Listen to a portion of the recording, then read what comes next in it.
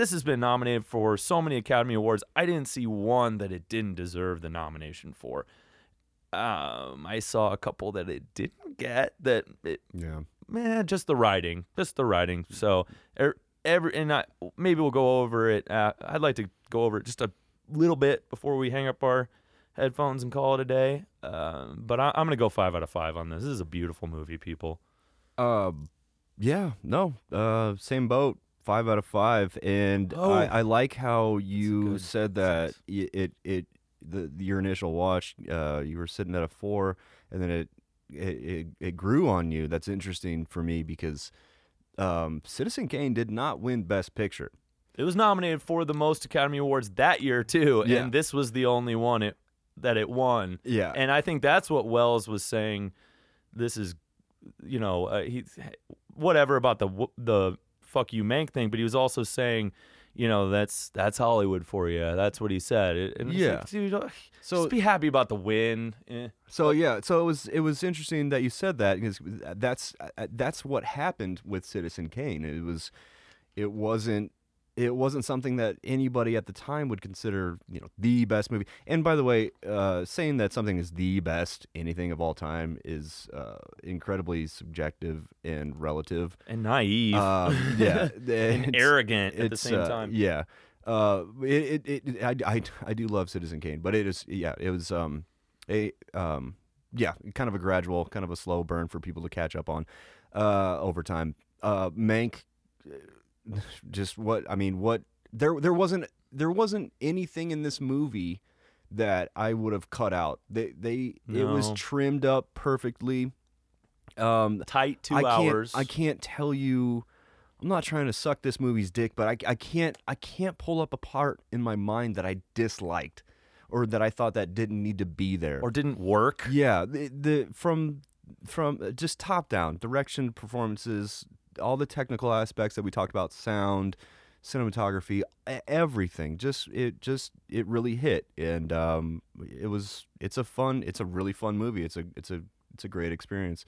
My favorite part about the movie is 100% the screenplay. The dialogue and and monologues that we were privy to experience. That's also like saying what's your.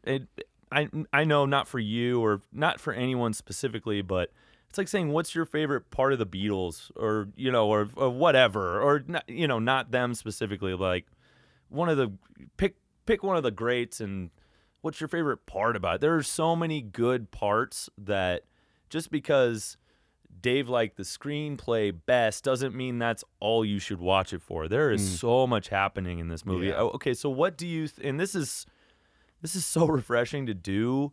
We're kind of going to get back on... I want to get back on this track with this podcast to where we're doing more of a pop culture movie and then one of these, because this was a breath of fresh air, too, after the last couple movies we've done, where I feel like we're getting a little exhausted with kind of doing the what the fuck is happening in this movie kind of not shtick, but that's fun.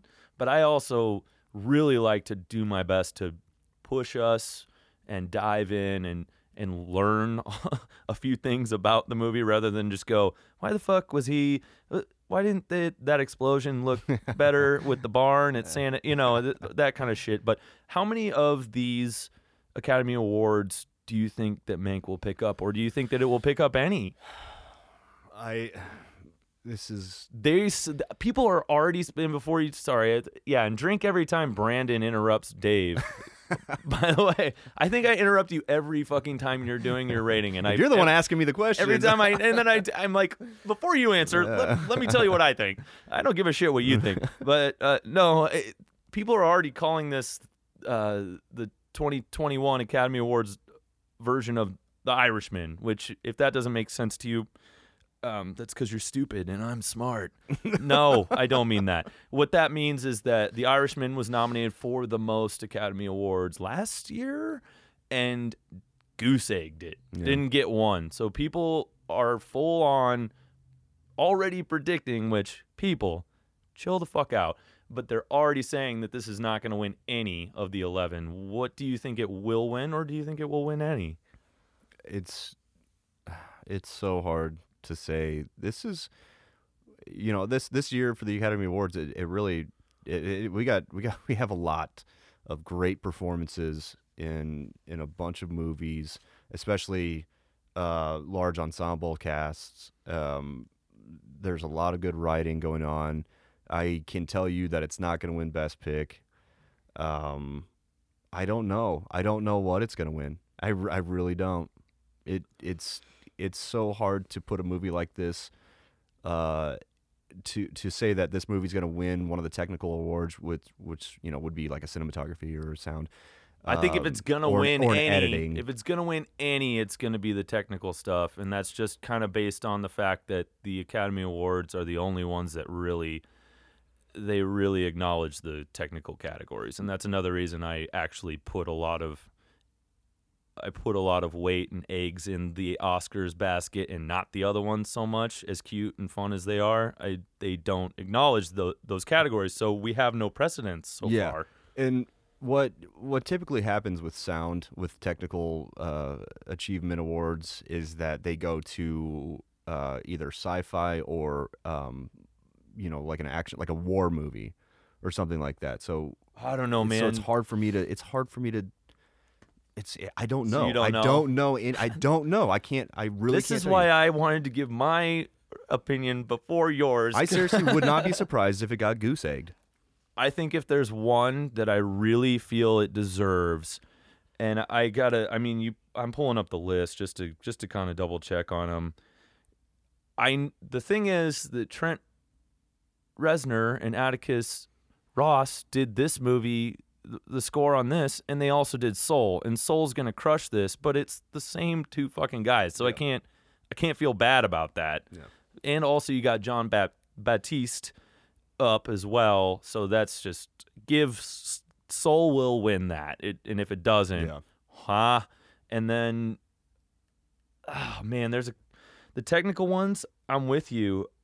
I think that if it deserves one, and if it doesn't win, I'll be rooting that it wins, and if it doesn't win, I'll be bummed, really bummed about his sound. I mean, go listen to, like I said, just 5 minutes of that. Not you, but like just anyone. Go listen to if you care, 5 minutes of that Dolby Labs podcast with the guys who did the sound, Fincher, and the other guy's name is escaping me. Just listen to what they went into to make this sound happen, and it is incredible. It is incredible, but it's also one of those things that it's just so subtle. And this movie, this film is full of subtlety in every single aspect: direction, performances, Ren Kleiss, sound. Okay, is his name. Sorry, sound. It's just a lot of you gotta, I don't want to say you have to put a magnifying glass on it, but. Who else is up for sound? Well, I know that, here's the beast. Soul's up for sound. Yeah. So, and another thing with this year's Oscars, which I'm not really for, but they're doing it because everybody, it seems like not everybody, but the general popular consensus is that people don't know what the fucking difference is between sound mixing and sound editing. I do, because I've dabbled in it with music that you'll never have to hear, people. You're welcome. But no, I do it with this podcast. I know the difference. Editing is cutting and pasting. Not just that, but I'm, whittling it down. Mixing is levels, And people don't get that. So now they have, instead of sound mixing and sound editing as separate categories, they've crammed them into one, and now we have best sound this year, right? Yeah, but even understanding that little bit of those two different categories, like we have in the past, we are dorks and we fill out Oscar ballots every year, and we're nerd bros. There are times when we'll pick one movie for editing, one movie for mixing, and then they end up flip-flop. Yeah, they flip flop. So it's that was fun to get that angry though when that would happen. Yeah, we're like, well, wait a minute, what the. What? Okay, so we really don't understand what the fuck we're talking about. So that's why they're. So yeah, that's why it's one category now, which is just sound, and I think it's. I know Sound of Metal's not going to win Best Sound. I can't remember what the other two are in that category. So, but I digress. I would like to see it win Best Sound. Other than that, I don't know, man. Hollywood does love Hollywood movies. It's going to be an interesting show. Hollywood can kind of, some years they go Ouroboros, where it's the snake eating its own tail and heads up their own asses. So, fuck, it could win Best Picture. Probably won't. I'll be cool with it if it does. Because honestly, of the ones I've seen, and I will just say it right now, that are nominated for Best Picture, the only two I have not seen are Judas and the Black Messiah and The Father. And Minari. Fuck, that's three that I have not seen. So, of the ones I've seen, which I've seen the rest of them, I would pick Mank. Yeah. Personally. It's not the Brando Awards. It's not the OTF Awards. But if I could vote on the ones I've seen, I would pick Mank. But that being said, I don't know. There were a couple that it's easy competition. But anyways, that's the end. I guess we got to pinch it off at some point, don't we? Yeah. That's the good movies we have no problem talking about, and then the other ones, it's like, oh, what was?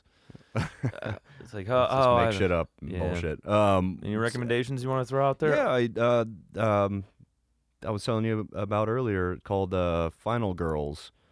It's on Prime right now. It's a horror comedy along the lines of Freaky or Tucker and Dale versus Evil. Funny, got the horror parts and has a really sweet subplot. I thoroughly enjoyed. Just happened to come across. So. And where do people see that? Oh, Prime. We always do plugs, and we don't. I said Prime. They will never. Oh, sorry, my bad. But they will never. Well, maybe not. I don't know about never. Never say never, but they do not pay us. I always ask that to throw that out there. So if people are actually interested, in seeing our recommendations, that's how you can see it. Yeah, I would go with mine this week is going to be Pieces of a Woman, which is nominated for Best Actress for Vanessa Kirby. It's a heavy movie. It's a Mank, but it's a different kind of.